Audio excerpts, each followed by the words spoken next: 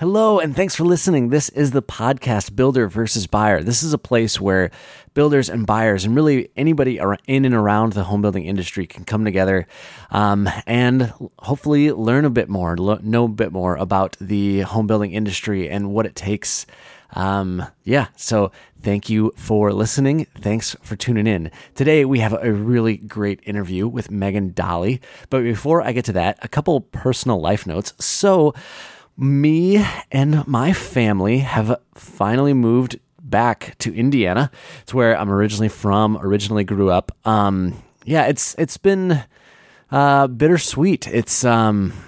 We really enjoyed our time in Minnesota and just made some really good friends, and from a career standpoint, I feel like I learned a ton, and just really, really grateful for that time up there. I'll miss the mountain bike trails for sure, but it just came time that owning my own business, most of the work I'm doing is with contractors in Indiana, and my wife's family is here, my family is here, so it made a lot of sense for us to be back. So it's been a really hectic month. Our home from listing to close took 29 days. So huge shout out to our realtor, Dennis Madden. Awesome guy. But yeah, it's been a crazy month, but I'm back in the saddle, full work week with everything set up. Very just exciting to get back into a normal life and not be running around at closings and showings and all that. So, and moving, is the worst. Sorry. I know this is a podcast about the home building industry, but yeah, we all know moving can be rough. Okay. Sorry for that long diatribe, but for those of you who care, that is what is going on in my life. Let's jump back to today's episode. So, interview with Megan Dahle. Megan Dahle is a consulting CFO who creates light bulb moments inside her clients' businesses. She makes the numbers easy to understand and, more importantly, easy to use so that her clients learn to grow a stronger cash-generating business that produce long-term wealth. Megan's clients go from nervously checking their bank balances to understanding their business finances to give themselves a serious competitive advantage so they can confidently build the business of their dreams. Without further ado, here is Megan. Hello. Thank you for being here, Megan. I appreciate you coming on today. This is my pleasure, Adam. I love your podcast. Thank you. So Megan is another one of our mastermind members. Megan, what is it that you do? So I am a creative person and I also love numbers, right? So I have an accounting background, but what I do is I take these numbers for creative business owners and I translate them. So they're not having to learn all of this accounting mumbo jumbo, but still use their numbers in a way that's really profitable for their business. Gotcha. I'm a virtual CFO, I guess you could say, but that's still not quite it. Yeah, I constantly have this conversation with people as well where I say I'm a home designer and they're like, "Oh, so like an architect?" And I'm like, "Well, kind of, but I'm not licensed, so I can't really call myself an architect." So, it's it's a weird spot to be in. So you work with a lot of businesses like myself, small firm architects, interior designers, creative types. And I think most of us got into the business because like we wanted to make pretty things. Like we wanted to be fun and be creative and really like express that side. And you start a business and there's some of that. And then you're like, okay, oh crap, there's a huge portion over here that I'm spending a ton of time on. That's all the money and things. Like, what do you find businesses like ours, the common struggles are?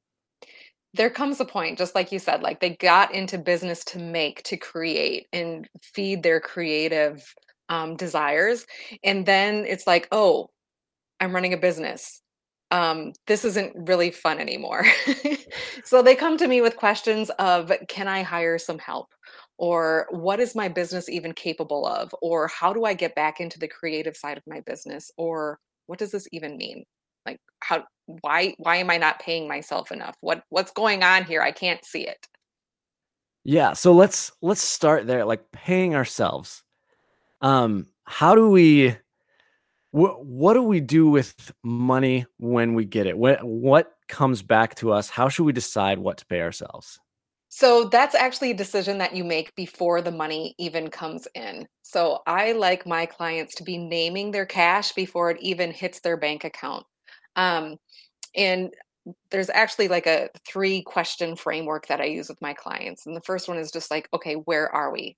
How did we even get to the spot that we're in terms of our business? Is it consistent? Is it new? Is it old? Are we evolving? Just get really real with where they're at, and then look at, hang on a second, how do I even want my business to serve me? What's the cash that I want to put in my pocket? And what are my goals there? Like, how do I even start reaching those? And then it's the path. Like, okay, now I know where I am. I know where I want to go. Is this the path to get me there? Gotcha. Yeah.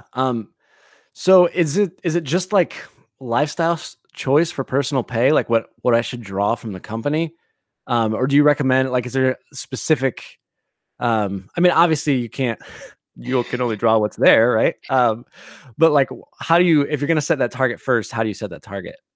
Okay. So, starting with where you're at, right? Like, if you are consistently bringing in, let's say, $10,000 of gross revenue a month, okay? Depending on what type of your business you have, if you're a service business, that might be fine. If you're a contractor, that's not fine.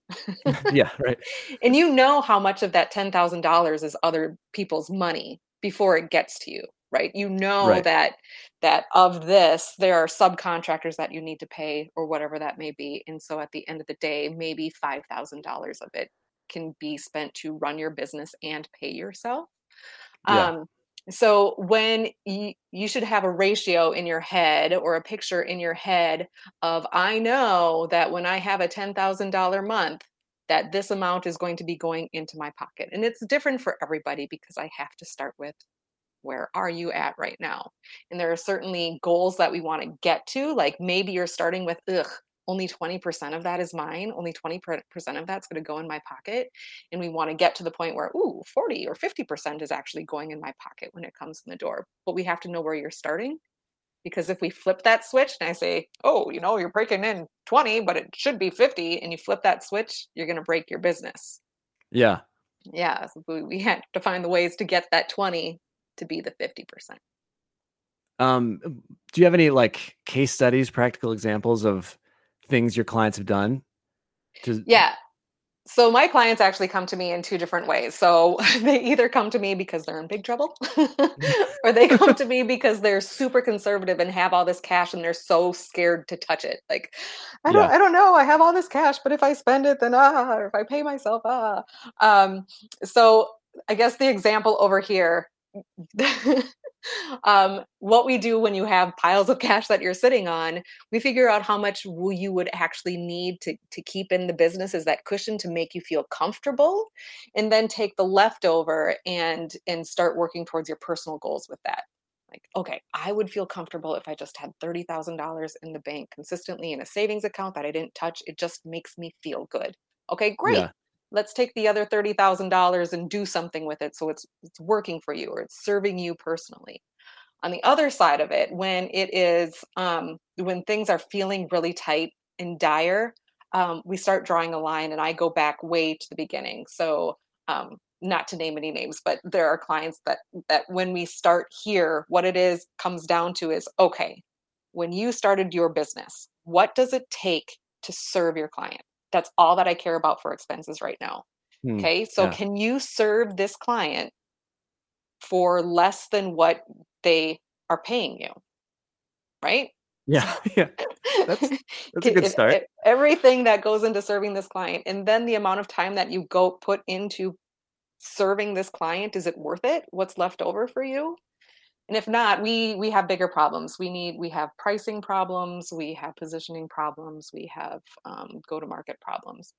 So it, it it's different. It depends. Yeah. How much do you talk to your clients about those solutions, or do you like outsource that, send them to different resources, if Which they do so have a pricing problem or um so we start with um I guess role playing with the worksheet. There's no Yeah. other better way to explain it. Like, okay, sometimes what they need to see is just, hey, did you know that this is your most lucrative client? Yes, they're giving you the most cash every month, but actually you're spending $500 extra and above just to serve them than what they're paying you. Sometimes they just need to see that and they're like, oh, and if they can go back to the client and get more for the same service or show the client the door, um, just to save money by showing a client a door, then we can do that. And we can find a way to position you better.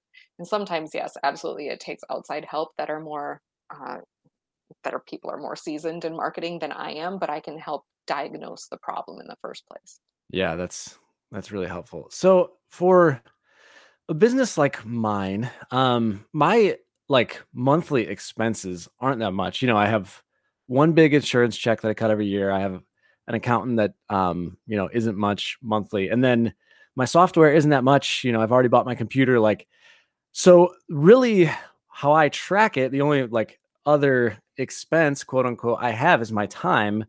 So then I set like a target hourly goal and then like project hourly work. Like, is this a good strategy? Is this something you'd recommend or should I adjust? Oh, I love that. I love that you're projecting. That's one of my favorite tools to use is like, let's go take a look at the future. What does the future look like? Yeah. Um, yeah, I love that. Especially when your insurance checks are hitting and keeping your fixed expenses are low. That's beautiful. That's what I love to see. Variable expenses I don't have a problem with. Fixed expenses I have a big problem with. Um, so when you're projecting, you know exactly how many hours you need to hit per month, right? Yeah. Yeah, Hmm. you can track it along like, ooh, this week I only did 20 billable hours and I should be doing 30. I need to kick it up a gear next week or the week after. Yeah. Right. Right. hmm Yeah, to Um, have those individual targets. I like to have those little numbers. I had one client once where um, she wore bracelets. I had her wear bracelets because the best business activity for her was talking to new people about her business. And she was kind of nervous about it, but it worked for her like a charm because once people heard what she did, they were like, "Oh my gosh, I need your business card." So she wore 3 bracelets every day, and if she, all of and every time she talked to a new person, she moved it from her left wrist to her right wrist. And then her goal was just to have all those bracelets on her right wrist at the end of the day, oh, and that's she knew her awesome. business was fine. Yeah. And yeah, it can be as simple as getting your name out there. Um, so then I think, my business is probably on the easier side of diagnosis. I don't have any employees. Like I said, low expenses. When we're talking about as we're delving into the world of home builders, or if you are like a subcontractor, you're a concrete guy or a trim guy, and you have 5-10 employees under you, you have a lot of expenses. What do you have any suggestions, coaching, for what to do when checks come in? Any further planning on that end as it gets a little more complicated? Yeah. So when the checks come in, you should know how much money of that doesn't belong to you. Yeah. You know whose money is in there that is not yours in terms of Yeah. subcontractors, the guys that were doing the hourly work. And the best thing that you can do is immediately take the money that does not belong to you and move it to another account that you're paying those vendors out of. Oh, That's interesting. like Yeah. the number one. Just do it.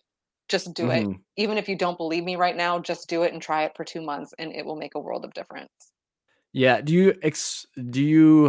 Would you suggest that they hire, someone like yourself or like an outside accountant to handle all this for them? Um, what's the line there? It depends. So if you're finding that things are getting behind or things are getting messy and you don't have a bookkeeper and you're the one that's trying to do it, um, get a bookkeeper. Stop trying to do it yourself. Well, Or that was easy. Yeah, yeah, yeah. It's really one of these things that people spend the most time procrastinating over, the most time with heartache over. And if you have a good bookkeeper, they'll be able to point things out to you like, oh, whoa, whoa, wait a second, time out, time out. Your accounts payable it's getting a little bit out of hand. Um, and just getting that pressure off your shoulders, it feels really good. And having those numbers clean so you can start to see, or so you can even start to talk to somebody like me and say, uh, what's going on? Help? Yeah. What are some red flags or warning signs that like you're going in a wrong direction? When you're not accounts aren't bad yet, but they're not headed in the right way. Yeah, it's starting to take you a little bit longer to pay the bills. Like, oh, this will just have to be pushed off until next week, or it's really important to start collecting on your customers that aren't paying, like, and things are getting tight. Um, I like to have a 90-day cash flow, so it's never a surprise. I want to know where my cash is going to be 90 days from now. Even if it's a guess, it's never perfect, but it's a guess, but it shows me exactly where the valleys are in my cash balance and the peaks are in my cash balance. The peaks are great, but I'm more interested in the valleys. Like, what's the lowest my cash balance is going to be in the next 90 days? So it's not like, oh my gosh, I have to make payroll next Friday and I only have $5,000 in the bank. What am I going to do? And then you're calling clients and being like, when is that check in the mail? Is that check in the mail? Um, Yeah. yeah, you want to know far ahead of time. And so you have those triggers that know, like, I expected their check this week and it didn't come in. So I'm going to go follow up on that now instead of waiting for a tragedy. Yeah. Any advice for companies that are having that problem of getting checks from customers or clients? That time frame just kind of lingers and lingers and Uh, you know, People don't like making the calls. And so if you're not comfortable making the calls and having a good follow-up system for that, it doesn't cost much to get a VA that would be more than happy to make those phone calls for you and make that follow-up system for you. Um, Getting cash in the door, people don't like making collection calls, but it's like one of the most important things to be doing to make sure that people aren't falling behind. yeah. Do you have is it just per industry or is there a recommended return rate for, when work is completed, I'd like to be paid in net 15, net 30. Like, do you have a recommendation? I don't. It is by industry. I don't like to see the money sitting out there too long. I know in the construction industry, when things have to go through an AIA document and trickle down through the Yeah. subcontractors, that can get long and that can get frustrating. And as long as we're watching it on our 90-day cash projection, um, that's fine as long as we know when the money should be coming in and we're following up immediately when it doesn't. Yeah. Oh, good note. For that 90-day cash projection, circling back a little bit, do you project sales on it or are you only including things that like you've got concrete or verbals, or are you using historical data from the company to say like, okay, this was your average September? Yeah. What do you usually recommend? So it depends. And actually, when I say 90-day, it actually goes a lot longer for clients that have a much wider cash cycle. If their sales cycle, you're selling in April, you're getting a deposit in June, you're finishing up and you're getting progress payments along the way. It's different. And so, depending on what type of industry you are, but in construction, I'll have the client name. Each client will have its own line as if it were an income statement that just happens to be in the future. And so we'll put their payments of when they're coming in on under each particular month or week, or depending on how tightly we're monitoring that. And sometimes it is, oh, there's a potential client that might start, and we'll keep them on there too. I'll just make them a different color so we know that they're not sold yet. It's not in the bank. Yeah. Yeah. And I would hope most builders like, you should have a pretty solid 6 to 9 month projection out there because that's, you're not getting paid till you close. So Right. obviously, yeah, you need to start that house. What are some other like really big mistakes you see in bookkeeping? Hmm. So not having a projection. Is the number one. I don't know where my cash is at. The second one is letting your expenses kind of run amok, especially the fixed expenses. I like it when my clients cancel their credit cards every 6 months and just Okay. or report them stolen or whatever and just get a new credit card number because there's a large number of subscriptions or software or things that you tried out that just trickle on there. Yeah. And the important ones will that you want to renew will definitely call you. or Yeah, right. e-value or whatever it is. You'd be like, oh yes, I need that. And you can put your credit card number back right back in. Um, but just being really diligent and not letting that stuff creep in. Like, oh, what's this $11 book on Amazon? Yeah, it's fine once, but if you're doing it twice a week, 3 times a week, every Hmm. day, it gets worse and worse and worse if you don't really reel those expenses in. Yeah, like you get the G Suite and the Calendly and Slack, and you have those subscriptions, and one more slides in. It'd be easy to be spending 12 Yeah, bucks a yeah. month and Oh, not what's know it. 12.99 a month? What's Yeah. 12.99 a month? It's fine. It's Yeah. fine. And then the expenses that you do keep, like what's the ROI? If you have an expense, it is an investment. You are expecting something out of that expense. So it never hurts. About once every 6 months, same time that you're canceling your credit card, go through and say, what am I getting out of this? Why do I have this? Can I serve my clients? Can my clients have a superior experience without me having this expense? Yeah. Wow. That's a good piece of advice. On the pieces of advice, if you had to like one thing, okay, I'm a business owner. I know I need to get better. What's one thing I can do today that will like help? So the question I get the most from my clients is, what is my business capable of? Okay. Do you know what your business is capable of doing within the realm of what you're willing to do in terms of hours? Yeah. And it's a good exercise to sit down and do just so you can see the gap between where you are now and where you want to be, and if your business is really what's going to get you there.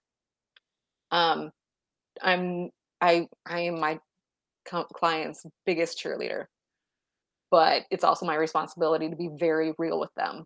When somebody comes to me with a dog and says, how do I make this profitable? I've been at it for 7 years and I've only been paying myself, $12 an hour for the last 7 years. Oh, yeah. There is no room for price increase. There's no room for whatever it may be. We need to be able to be truthful with ourselves as to what our business can do for us. Yeah. One more question. I think a lot of builders that not a lot, but there's some markets that are in this situation where they're really hot right now. And so lumber prices are going up. Obviously the demand on the subcontractor market is very, very high. So it's just driving pricing up. Is is raising prices as easy as raising prices, or are there steps we should be thinking about before we just like jack up the price? You have to go into each job knowing you're going to be profitable. Yeah. Right? So, I mean, maybe it's not as easy as jacking up prices, but part of it is most of it is the relationship that you have with the client in the first place. There's much more price flexibility in there if they love you. They love the work that you do. You come highly recommended. Your reputation is impeccable. Whatever that is, where it is you that they want. Um, there's a whole lot more price flexibility in there for you to play with. Yeah. Yeah, but you can't take a job, knowing that you're going to be losing money on it. I understand in certain times you have to take a job just so you can keep your staff on staff, and that's okay. Sometimes that's a decision that we make with some of my clients, especially when COVID first hit. It was like, okay, worst case scenario, you are going to lose $400,000 by August. And they were like, yep, I'm okay with that as long as we're still serving our community. Wow. Okay, at least you know what you're getting into and you're willing to do that. um if you are just holding your nose and closing your eyes and going, oh, I hope this doesn't hurt very bad, it's gonna hurt. Yeah. Wow. Yeah, that's some good stuff. Any final thoughts for the home building world? Don't let this be intimidating. A lot of people come to me and they're like, oh, I've ignored it for so long, I just don't know what it is. Or they're just it, people get squiggy around their numbers. Is that a real word, Adam? Squiggy? We'll It's gonna Google it. be. They get squiggy around their numbers or they feel embarrassed. Um, there is nothing that I haven't seen out there that other accountants have not seen out there. We've seen it. We've seen things much bigger of a train wreck than what you have, and there's no judgment there. Uh, so getting that second set of eyes and having that feeling that somebody has your back, um, it's refreshing for your business, and I highly recommend getting your cash flow down. Do it. Yeah. Um, what are you up to nowadays, and how can people find you? I have a couple of plates that are spinning right now. I'm having my bookkeeping club is bringing in new people. That's for people who DIY their books, business owners who DIY their books, um, to come in and have that extra support and get their questions answered and accountability. And I'm also working on using my cash flow and allowing businesses to DIY their cash flow projection as well. I have a little training on how to do that. That's awesome. And where can people find it? Oh, at megandahle.com. And yeah, even if they want to just chat for a bit, come make an appointment at megandahle.com. Yeah, you totally should. And that's Dahle, correct? Yes. Yep. Awesome. Well, Megan, thank you so much for joining me today. And yeah, look forward to talking soon. Oh, this was fun, Adam. Thank you. And thanks again to Megan for coming in. That wraps up our interview. I actually do use her 90-day projection tool. It's she shared it with me. So you should reach out to her. It's really helpful. She is an absolute whiz when it comes to this stuff. If you have questions, comments, want to get a hold of the show, we would love to hear from you. Our email is info@buildervsbuyer.com. Or you can check us out on Instagram at buildervsbuyer.com. Instagram at buildervsbuyer. You don't need the .com on Instagram. I know that. I internets. Also, if you'd like to get a hold of me from the design side, Burnham Design Co. on Instagram, LinkedIn, Facebook, TikTok, just check out at Burnham Design Co. It's BIRNAM Design Co. Please follow or subscribe or whatever platform you're listening to this on. There is more great content coming as far as energy efficiency goes, and we got some stuff in the works regarding what software builders should be using, what hardware, from a computing standpoint, what does the office personnel need to really run a building company well. So going to dig into that a little bit in the coming weeks. Lastly, thank you for listening, and thanks to Andrew Michael Metter for the music.